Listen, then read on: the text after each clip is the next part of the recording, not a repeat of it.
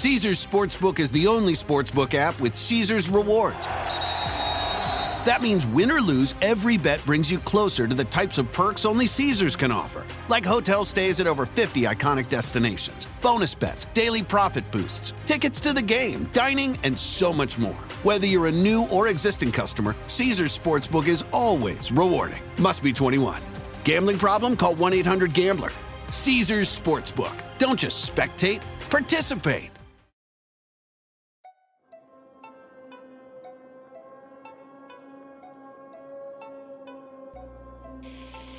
Hello. Now then, I'd like you to listen to a couple of sounds. He was a complete creation of his own making. I was the very, very first in the whole world. I've got plenty of other peoples. I've got 4 sisters and 2 brothers. They've all got plenty of kids. I've got plenty of kids on Jimbo Pixie. So my kids, to me anyway, the best sorts of kids is they all go home to their parents. Me to do things for him. He wanted me to fondle him. He asked me for oral sex. We gave him every instrument that he needed in Brooklyn to prey on some extremely damaged individuals.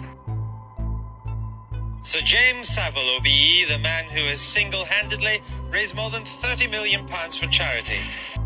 Why have you said in interviews that you don't have emotions? Because it's easier. The truth is, I'm very good at masking them. I'm a rare breed insofar as I'm a single fella, and which is why when people say, "Them 5 places you've got to live in, aren't they expensive?" And I say, not as expensive as a wife. The Metropolitan Police say that it will now take the lead in investigating sex abuse allegations against the late Sir Jimmy Savile as more women come forward claiming to have been assaulted by the television presenter. Who's your best pal, Tony? I'm not Tony. No, Desmond. He's not. He is. No, he's not. Get off me. Because he's a married man. Okay. Yes, you do. Get off. I won't. I'm just squashing. Not until you say me. Now, me, when I stand in front of the table and St. Peter's there, he says, "You are not coming in." And I'll say, "Well, why not?" And he say, "Because you're a villain." And he'll show me the debit side, and I say, "Hang about." And I'll show him the credit side, and say, "Does that mean anything?" And if he says, "That means nothing," then I'll threaten to break his fingers. What does she do with the cable, boys? And I didn't want to. And he promised me that if I gave him oral sex, that he would arrange for me and my friends to go to Television Centre and be on his television show. Hey, we've got it all happening tonight, ladies and gentlemen. Everybody's around. We're going to start with our guests. I hope it's been a very good week for you, and here's a very good set of fixings for you. Here we go now with a letter from Leeds. Yeah, Leeds. Me. So I promise I promise. that you, Jimmy Savile, You, Jimmy Savile, are the only one are the only one. in my life. I was 14. Of course I wanted to go to Television Centre. I didn't want to give him oral sex because I thought it was disgusting, but I did it. Gary Glitter was one example. He was particularly horrible and only interested in getting as much sex as he could possibly get from any girl. I'd start with manipulative, then controlling, and very, very clever. It has become a great British institution. Not bad for just another zany DJ, but there's a lot more to cigar-smoking Jimmy than meets the eye. I can remember seeing him having sex with one of the girls from Duncroft in Jimmy Savile's dressing room. I was the very, very first in the whole world to run a dance to record. You used to be a wrestler, didn't you? I need a lamp. Oh, yeah. I'm feared in every girls' school in this country. Hello and welcome once again to the Deathcast. I'm your host, best-selling author Ian Todd, and I'd like to thank you for joining me on this special day before Easter edition as we continue to take a look at the life and crimes of Sir Jimmy Savile, OBE. Before we get into it, of course, we have our normal plugs. If you'd like to follow either me or the show on social media, that would be Facebook, Instagram, MeWe, YouTube. Just search for either Ian Totten Author or The Deathcast. you'd like to follow me on Twitter, just search for Corpse Creek Publishing. If you're interested in signing up for the mailing list or making a donation to the show, go to corpsecreekpublishing.com. You can click the sign up button, get on the mailing list, or click on the donate button, buy me a cup of coffee or a pack of smokes. If you are interested in becoming a Patreon member of the show, just go to tinyurl.com/DC Patreon. That's tinyurl.com/DC Patreon. You can get started for as little as $2 a month. There's also a $5 tier. And if I can get 5 Patreon members to sign up by the end of May, I've got a special episode planned that I will drop. It's already been recorded. Those of you debating whether or not to sign up for the Patreon, it's pretty simple. It costs money to drop this show on all the various podcast apps and sites out there. So that's really what the Patreon is about. It's not about putting money in my pocket. It's about trying to help offset the cost of this show. So again, that's tinyurl.com/DC Patreon. If you're interested in finding any of my books, you can go to tinyurl.com/Totten_books. I'd like to thank everybody who has jumped on my morbid bandwagon the last couple of weeks. Specifically, Private Investigator Ed Opperman, who had me on his show a few weeks back to discuss Jimmy Savile. This show has absolutely exploded in terms of listeners, and I'm really excited and kind of overwhelmed and humbled by this. We actually were up in the top 200 of true crime podcasts on Apple Podcasts last week. So for everyone who's listening, thank you so much. If you like the show, please subscribe on your favorite podcast app. Don't forget to leave a 5-star review. They really do help with getting the show out there to more people. And if you leave a written 5-star review, you'll get it read on the air.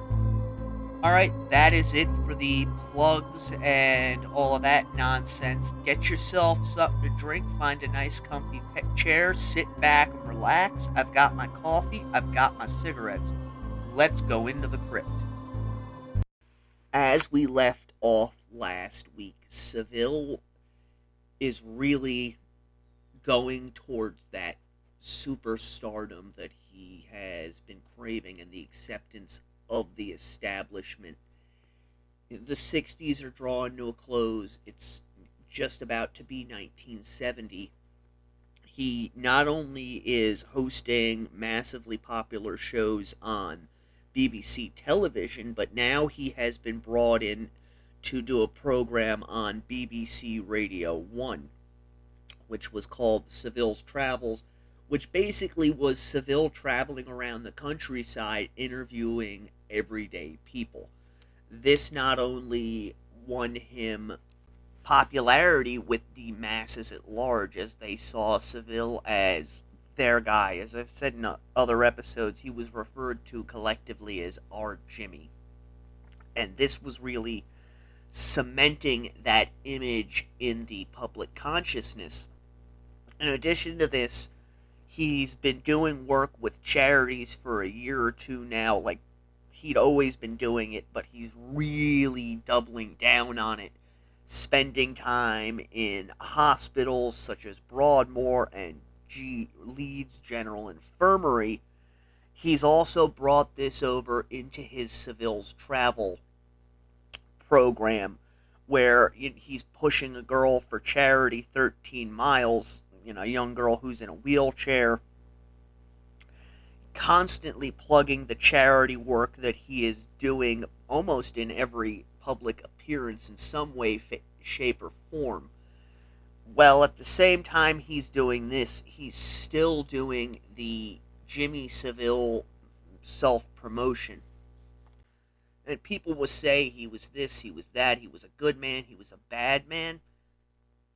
Regardless of any of that, there was one thing that Savile surpassed everyone at, and that was promoting Jimmy Savile. I really don't believe there's ever been anybody before or since who has been a master at self-promotion like Savile was. Because everything that he did, whether it was appearances for, a Cracker Factory opening or a charity event or his radio program, everything all centered at the end of the day around him, the image he had built of himself, and getting that out there to the masses. He attracted crowds pretty much wherever he went. You can find archival footage of him online, and you'll see exactly what I mean. This skinny, bleach blonde-haired man in a tracksuit, or as they call it in Britain, a shell suit. Anywhere he goes, he's got massive crowds around him. Savile ascribed this to his ability to mass hypnotize people. Yes, you did hear me right. Jimmy Savile claimed to be a hypnotist, and in fact stated that he was told by a very famous British hypnotist named Joseph Karma that he had a special gift that not even Karma possessed, and that was the ability to mass hypnotize people. Whether Savile actually possessed this or not, I don't know, but what is known, and you can find a lot of documentation about this, people that spent any amount of time around Savile found themselves lulled by his tone of voice, his cadence. Whether or not this was actually hypnotism or not, I'm not going to speculate on. But he had a gift where he was able to get people to be not only massively comfortable around him, but get them to do the things that he wanted without telling them as much. And I think that's a pretty good definition of hypnotism. This didn't just, involve individuals in his personal life. It also, the public. They believed in what he was selling.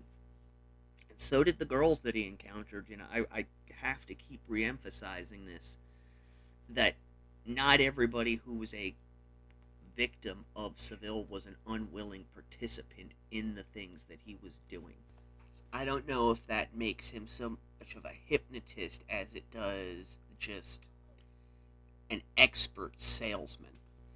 Because that is in reality what Savile was. He was just the greatest salesman that you could possibly be. Anything that he attached his name to drew massive attention. Any appearance that he made drew mass attention. And he did this all the while bragging about the things that he was doing, whether it was how much money he was making. He would often tell reporters that, the money he was making for making this appearance at, the opening of a store, whatever it was going to charity. The reason for this was twofold. Savile was making a lot of money at this point, but it also helped continue to cast him in that perfect public light. And it kept people from questioning his lifestyle because, as I've talked about, Savile never stayed put in one place for very long. He was constantly on the move. And as the 70s really start rolling along, he's got the success of his show, Savile's Travels. He buys a camper van, a Mercedes, with a large bed in the back, bedecked to show some form of opulence, and it's out of this vehicle that he begins living out of as he traverses the country. Now, there will be other, and there have been other campers that he had set up in various areas throughout the country. But this van is his first known rolling home on wheels. And it's out of this van that a lot of his abuses are going to take place. I've read things that state from 1967 up until roughly around 1979 was the peak of Savile's abuse. And I can believe that because at this point he is, like I said, he's going towards that superstar status.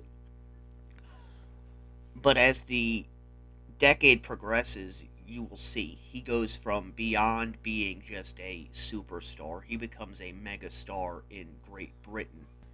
And with that megastardom, obviously, people flock to him. He has a lot of opportunities to do things that polite society would frown upon.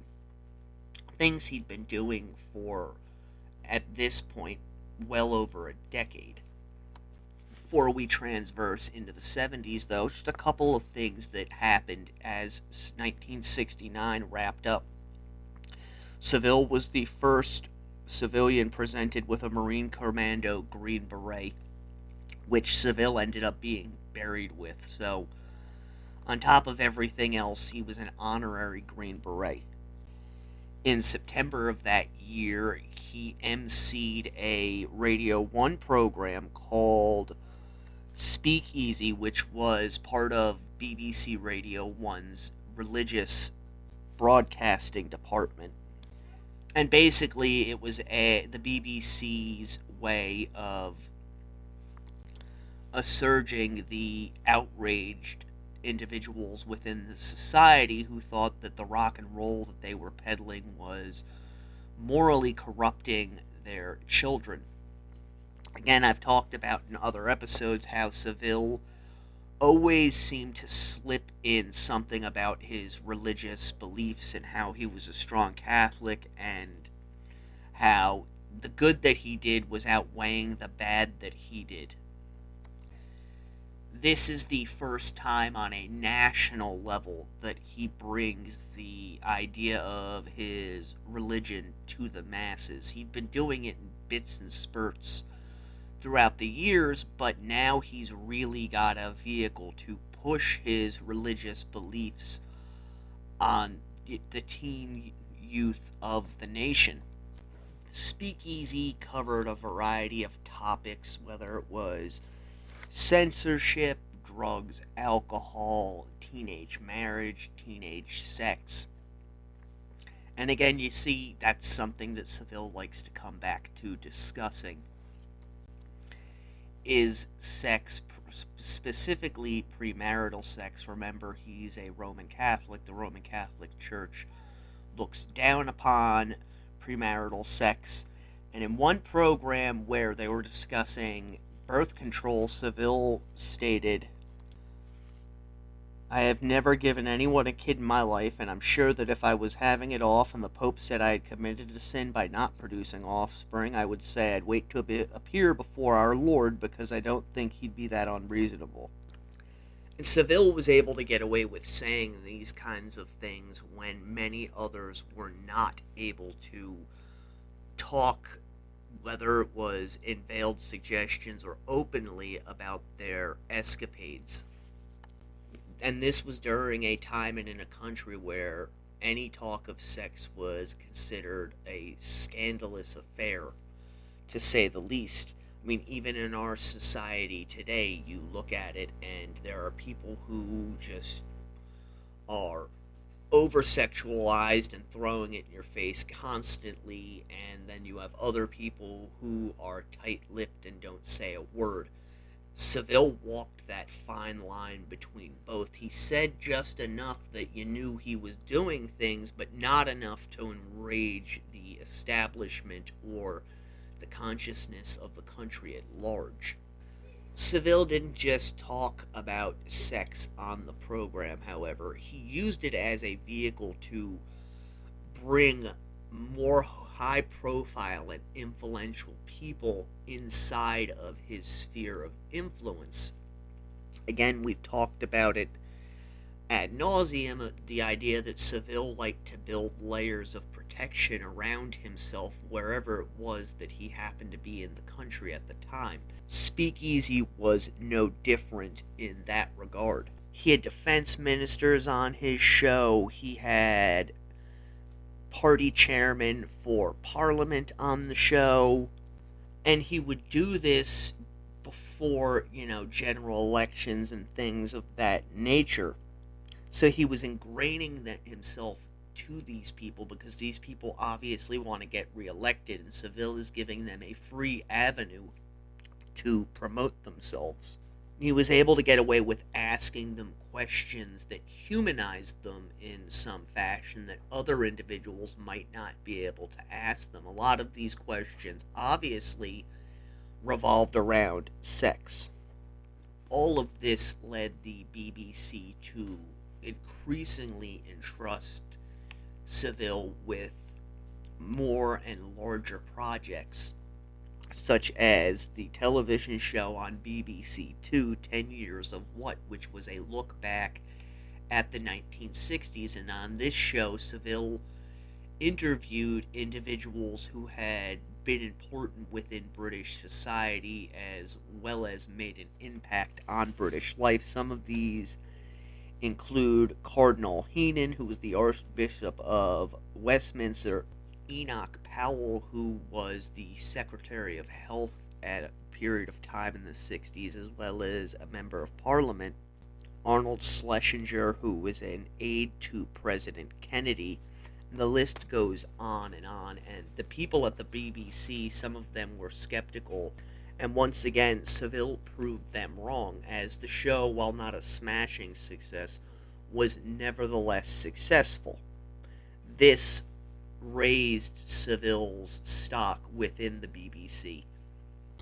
A profile piece on Savile in the magazine Listener later stated, "The way he conducted himself in BBC TV's review of the decade persuaded many of those within television who had dismissed him as a mere fairground huckster that he had a keen understanding of current affairs, and in Speakeasy his capacity to grasp the most esoteric of subjects and conduct discussions with some high-powered intellects betokens an active brain under the cloth and bells." You can see from that statement that Savile was something of a chameleon, in that he was able to transverse between social and economic class and commoners and individuals of importance. And this is part of his appeal to people. He's really an everyman who goes so much further than every man.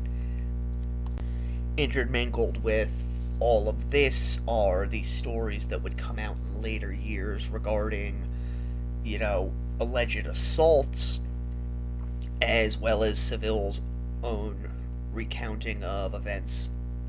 And then there are women who came forward who stated that they were underage. They went along with what he wanted because of who he was and what he could give them, or what they perceived he could give them, but in later years they realized that what he did was criminal. And then you have individuals who threw out stories of one of the best known individuals in Britain basically attempting to rape them on the streets. Right around this time that Savile is doing Speakeasy and 10 Years of What, he's alleged to have pulled up alongside a 19-year-old woman and offered her a ride, and which she readily accepted. Upon seeing who he was, Savile apparently drove this young woman back to his camper, at which point he attempted to rape her before telling her to take a souvenir, which was a crucifix, and telling her to get out of his camper. This is one of those stories that, at least to me, is absolutely unbelievable.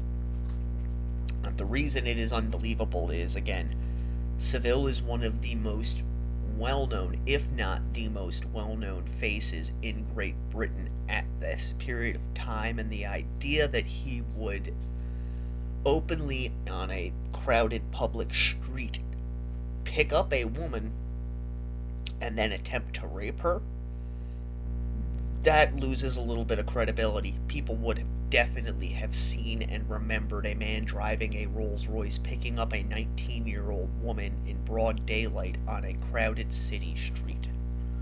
Savile, as I understand him, was much more low-key when he actually went out and found himself a partner, be they willing or not, than this story suggests. He was not about to risk everything that he had by going out and so blatantly committing an assault. This falls into the category of stories of him raping and molesting boys in rooms filled with people who were watching and laughing. As was demonstrated last week, Savile was much more likely to get those in power to be accomplices in his crimes than he was to go out and commit an assault like this. He was also known to frequent prostitutes, specifically in the Leeds area. Things that can be, ascribed and written away as just having a bit of fun, or in the case of prostitutes, can be conducted discreetly. Which I think is an important aspect of Jimmy Savile that's often overlooked. He might talk a good game about the things that he was getting into, but he never named names. And beyond a few people who came forward to the police that were dismissed, nobody ever came forward during his lifetime, really. We will get back into this discussion in just a moment.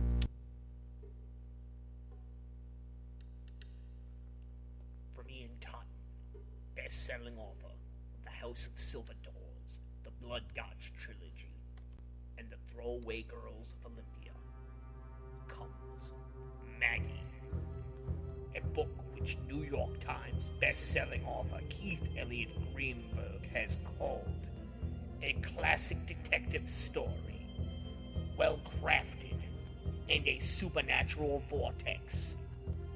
Maggie, the name was burned into Lieutenant Carl Jablonski's mind like a brand, and had been since the night of the fire.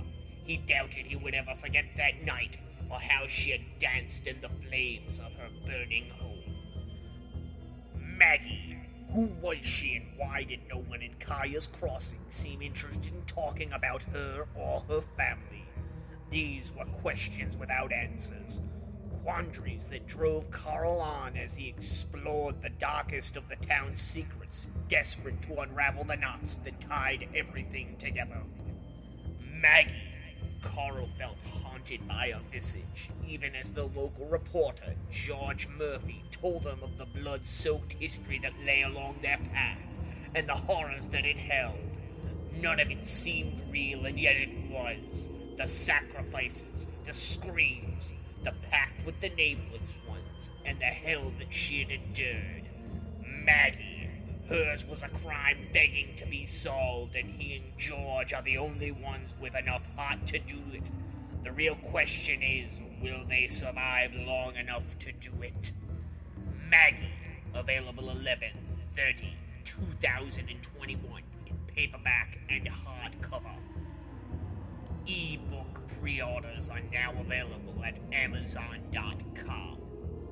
Only from Corpse Creek Publishing. You have been warned.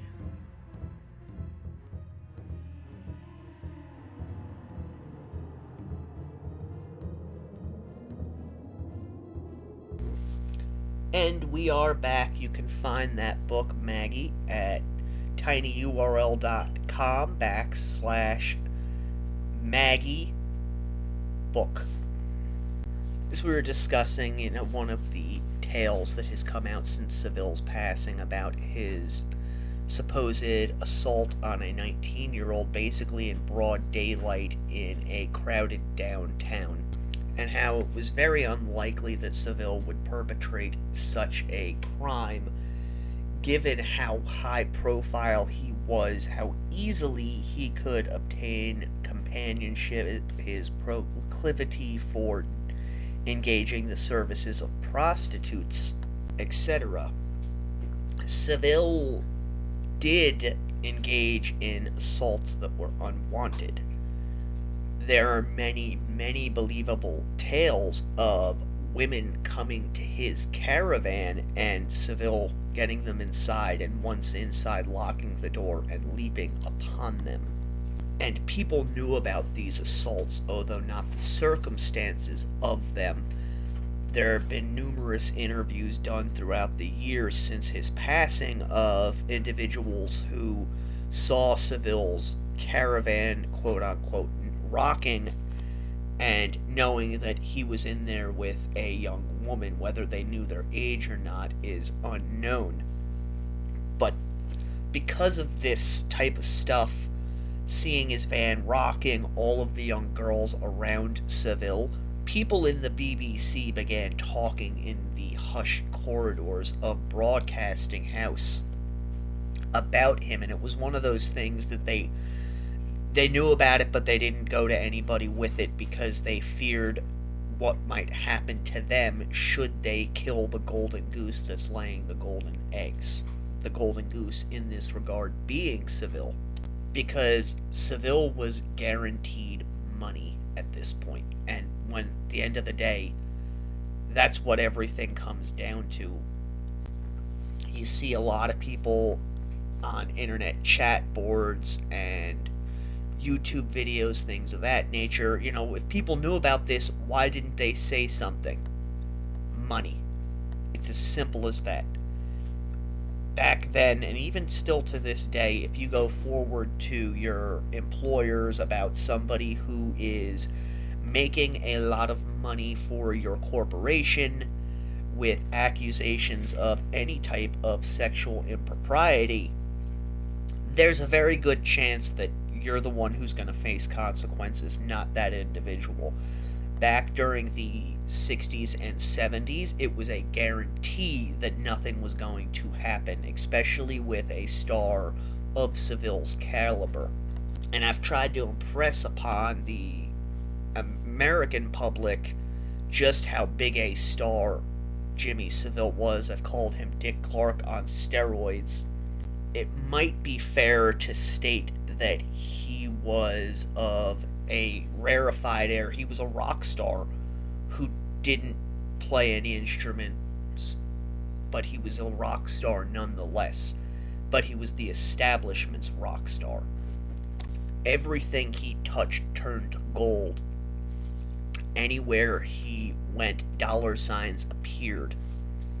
And the people high up in the BBC understood and knew this, and also knew that they needed to protect him no matter what. Now, whether this is something that was openly stated in boardrooms or in offices is unknown, but it was something that was known throughout the BBC, that Savile is the Pied Piper, the chosen one, and that you don't cut off your nose to spite your face. If we do something such as fire Jimmy Savile, we're going to be cutting our own throat, because he was so extremely popular, and his popularity continued to grow as the years went on. So revered was Savile that in January of 1970, he was granted an appearance on the television program This Is Your Life. This Is Your Life was a program that would surprise people by, stepping out of parades to, ambush them, or while they were walking down the street, and it was invariably somebody who was important and influential. I believe there was even an American program under the same title, and what they would do is they would go over your life, and you would hear a voice talking, singing your praises before that individual was revealed. And it was considered to be a fairly big honor to be gifted with an appearance on This Is Your Life. They gave you a book commemorating the entire thing. For Savile, this was another brick in the wall that he was building, that he was and had been accepted by not only society, but the establishment. And a lot of this acceptance stemmed from the fact that he parlayed his celebrity into helping others. Savile liked to state that he gave more than half of his yearly earnings to charity. And this wasn't something that he stated once or twice during his lifetime. He stated this continuously throughout the years to really anybody who would listen, that look how great a guy I am. I'm making all of this money, but most of that goes to charity because I don't need that much to live on. Some people might be wondering, how can that be so? Well, remember how big a star Savile was. And even at this point, 1970, he is a massive star. If he went into a place, more likely than not, he did not have to pay for his own meals. They were being comped to him, because just having a celebrity of the caliber of Jimmy Savile in your establishment was seen as not only an honor, but it would also result in sales in the future from others, because a lot of these places would take pictures of Savile at their restaurant and then hang it up on the wall to let customers know, look how good we are, even Jimmy Savile comes in and eats here. 1970 ends and 1971 rolls around, and the first of many scandals to rock the BBC, particularly in regards to pop culture, occurs. And it specifically is surrounding the Top of the Pops program, of which Savile was one of the presenters.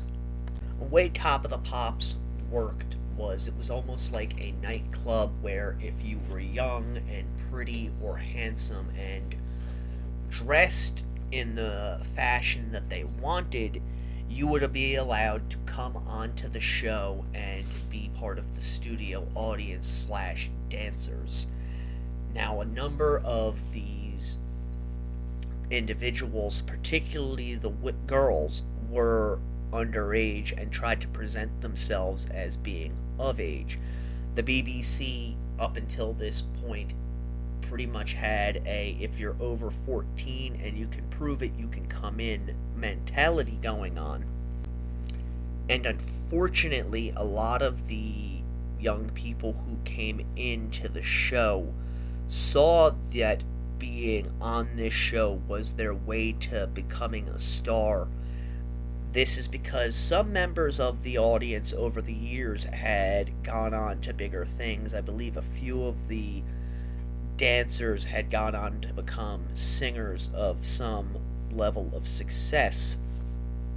But really, these were starstruck kids who wanted to be around the individuals that they idolized and saw this, opportunity to be on this show as not only a way to be around these individuals, but also possibly become famous themselves.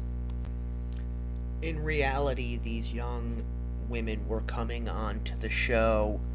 A lot of them were dressed provocatively, and that's not an excuse for what happened to them, but they're around, famous virile individuals, and many of them did end up in these stars' beds. So the scandal began slowly with the revelation of payola, which was record companies paying either disc jockeys or the station itself to pay specific records in order for that record to become a hit. It became known as the payola scandal, and it was a huge deal, which, I cannot grasp why it was such a big deal, because They had been openly doing this during the 1960s.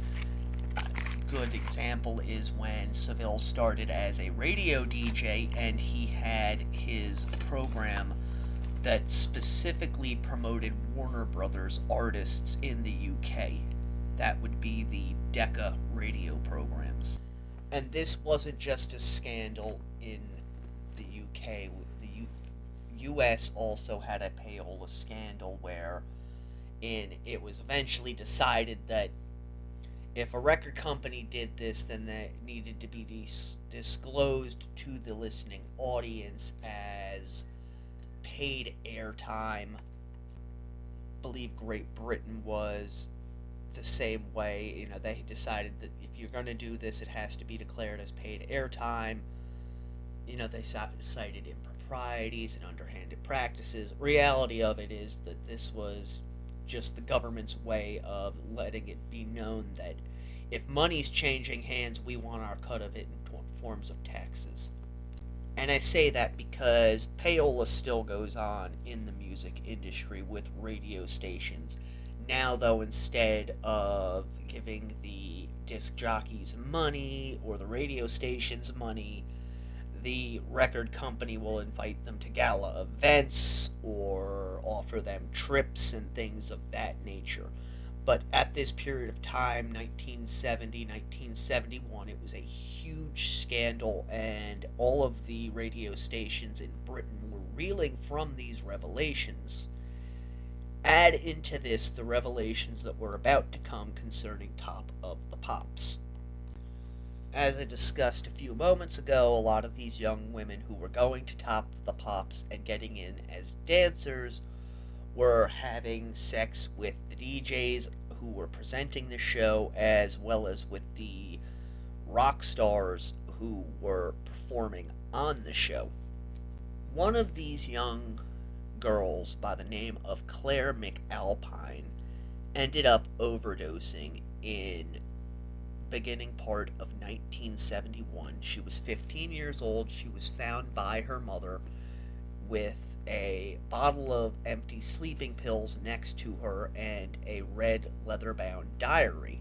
And according to McAlpine's mother, Vera, inside of this diary, her daughter detailed her sexual escapades with various DJs and rock stars. News of the World, which was a tabloid newspaper in Great Britain, was the first to break this story. And again, it sent shockwaves throughout both the BBC and the music industry, because it was a situation of, we know this stuff is going on, but as long as nobody says anything about it or nothing untoward comes out, we don't know anything. And the death of Claire McAlpine, who danced on the show under the name of Samantha Claire, may never have become known were it not for the payola scandal, which the News of the World was the first to break. And part of the payola scandal involved them revealing that what they called pluggers, who were really promotions men for these record companies, were enticing various disc jockeys and show producers to play their records, be it through money or bringing them to parties where mass amounts of drugs and narcotics were taken, and supposedly orgies took place involving call girls. The News of the World kept digging into the story of payola, and in doing so, they discovered some things about Top of the Pops that led to the revelations concerning Claire. When they began investigating Top of the Pops, they were eventually led to a man by the name of Harry Goodwin, who was the in-house photographer for the show. Now, Goodwin was one of Savile's friends from back in the days of working for Bill Benny, who, if you will remember, was the pro wrestler turned godfather of Manchester. Now, Benny is seen as something of an icon in the pop music industry because of his work on Top of the Pops and the photographs he took. However, Goodwin was doing other things at Top of the Pops that were largely brushed under the rug in the years since the revelations came to light. Undercover reporters recorded Goodwin telling a musician about how he was taking pornographic pictures of the young girls who were appearing on the program. They also recorded Goodwin telling a rock star that he was making pornographic videos involving some of these young women and showing them to people. According to the recorded conversation, Goodwin stated to this star who was interested in purchasing one of the films, "You're not having it because name redacted is one of my best customers and he has not seen this yet. He will go mad when he sees this."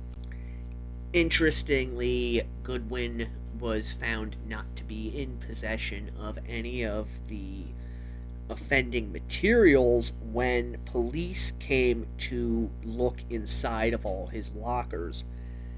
However, he let it slip during the interview where he stated that nothing was found, that he had in fact been tipped off by a friend that this raid was forthcoming. So right after the revelations concerning Top of the Pops came out in News of the World, Claire McAlpine, who was 15 years old, wound up dead. This was about 2 weeks after the interview with Goodwin was revealed. According to Claire's mother, Vera, she had read her daughter's diary about a month beforehand and was appalled by what she discovered within, namely that her daughter had been sleeping with one DJ from BBC's radio programs, but also that she had been sleeping with one of the presenters from Top of the Pops. And upon learning this information, she forbade her daughter from appearing on Top of the Pops again. There are two versions of the story regarding why Claire McAlpine took her own life. One is that she was so shamed by the things that she had done that she took the sleeping pills, although this is contradicted by the fact that people who knew Claire McAlpine from those days went on the record, although their names were redacted at the time because of their ages, and told reporters that she had flat out stated that all she wants to do is be on TV, and if that means that she has to sleep with the men presenting the television, then that is what she is willing to do. The other version of the story is that when her mother forbade her from appearing on television again, she was so distraught after losing the one thing in life that she wanted that she decided she could no longer continue on with living and thus took her life. Out of all this, there were inquiries launched both internally by the BBC as well as by Scotland Yard, and it's interesting to note that Jimmy Savile, out of everybody involved with the presenting side of Top of the Pops, made appearances in public to try and assuage the opinion of people regarding the show. And in doing this, he pretty much came out and said that, yeah, I'm having sex with underage girls, or at least girls who are not 18. Remember, the age of consent in Britain at this time was 16, and stating he had many girlfriends and he counts them and their parents among his friends. In an article with the Daily Express, he stated, "Many a time I have dated a good-looking girl I've met on the show. But what I say to them is, ask your folks if I can come around for tea. I much prefer being with a family with a pretty girl in the center than a session in the back of my car. For one thing, you can't see how pretty the girl is in the back of my car. When discussing the show, Savile tried to present it as a family-type atmosphere. And discussing the women, he stated that 19 and 20-year-olds with some experience of the world may look at me as a sexual object, but the younger ones, the 14 to 16-year-olds, don't even think about sex. In fact, they would be most offended if you suggested anything sexual to them. In this same article, he also stated, I've quote-unquote, met young crumpet that would knock your eyes out. 14-year-old girls with bodies on them like Gina Lollobrigida. I love them, but not in the going-to-bed sense. Savile also said in this article that these young girls would go to great lengths to find out where he lived so that they could camp out on his front stoop.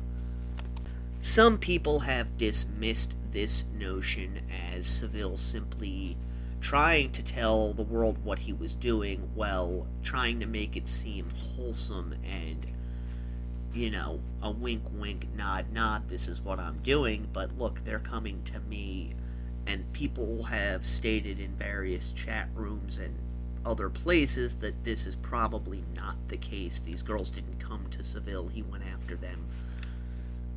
History shows us different, however, Savile, wherever he went, he attracted a crowd.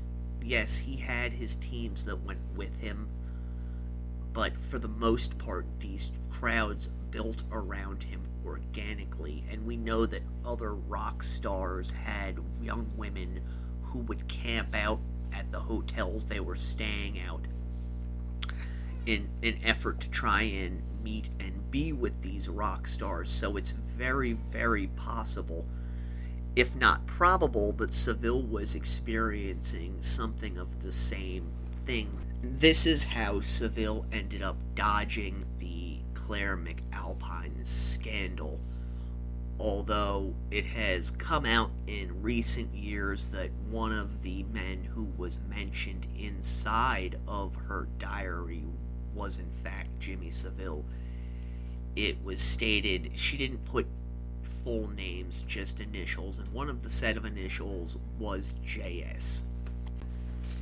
What is interesting of note is that this diary has since been lost to the sands of time, so whether or not Savile was actually one of the men that Claire McAlpine slept with, we really will never know. It is interesting, though, that Savile went to great lengths above and beyond anyone else involved with Top of the Pops to assuage public opinion regarding the show, and this leads me to believe that Savile was more likely than not involved in a sexual relationship with Claire McAlpine, and he was doing his level best to make certain that, pardon the expression, none of the stink from her suicide got onto him.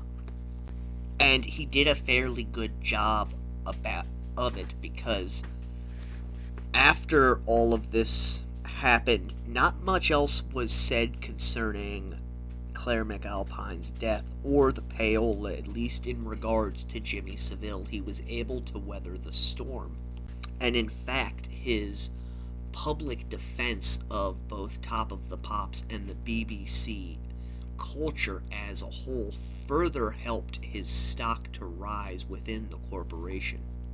One last bit of interesting information is that Claire McAlpine's half-brother Mark has gone on the record in the last decade to state that Jimmy Savile was actually one of the men his sister had slept with, and that the police had actually questioned Savile, but he was able to dismiss the writings in her diary as the ramblings of a young woman who was lost in a world of her own, while presenting himself and the BBC as saintly stalwarts of British society. We are going to end the show this week there. Again, I'd like to thank everyone who has jumped on board the Deathcast for my coverage of Jimmy Savile. I honestly do appreciate it.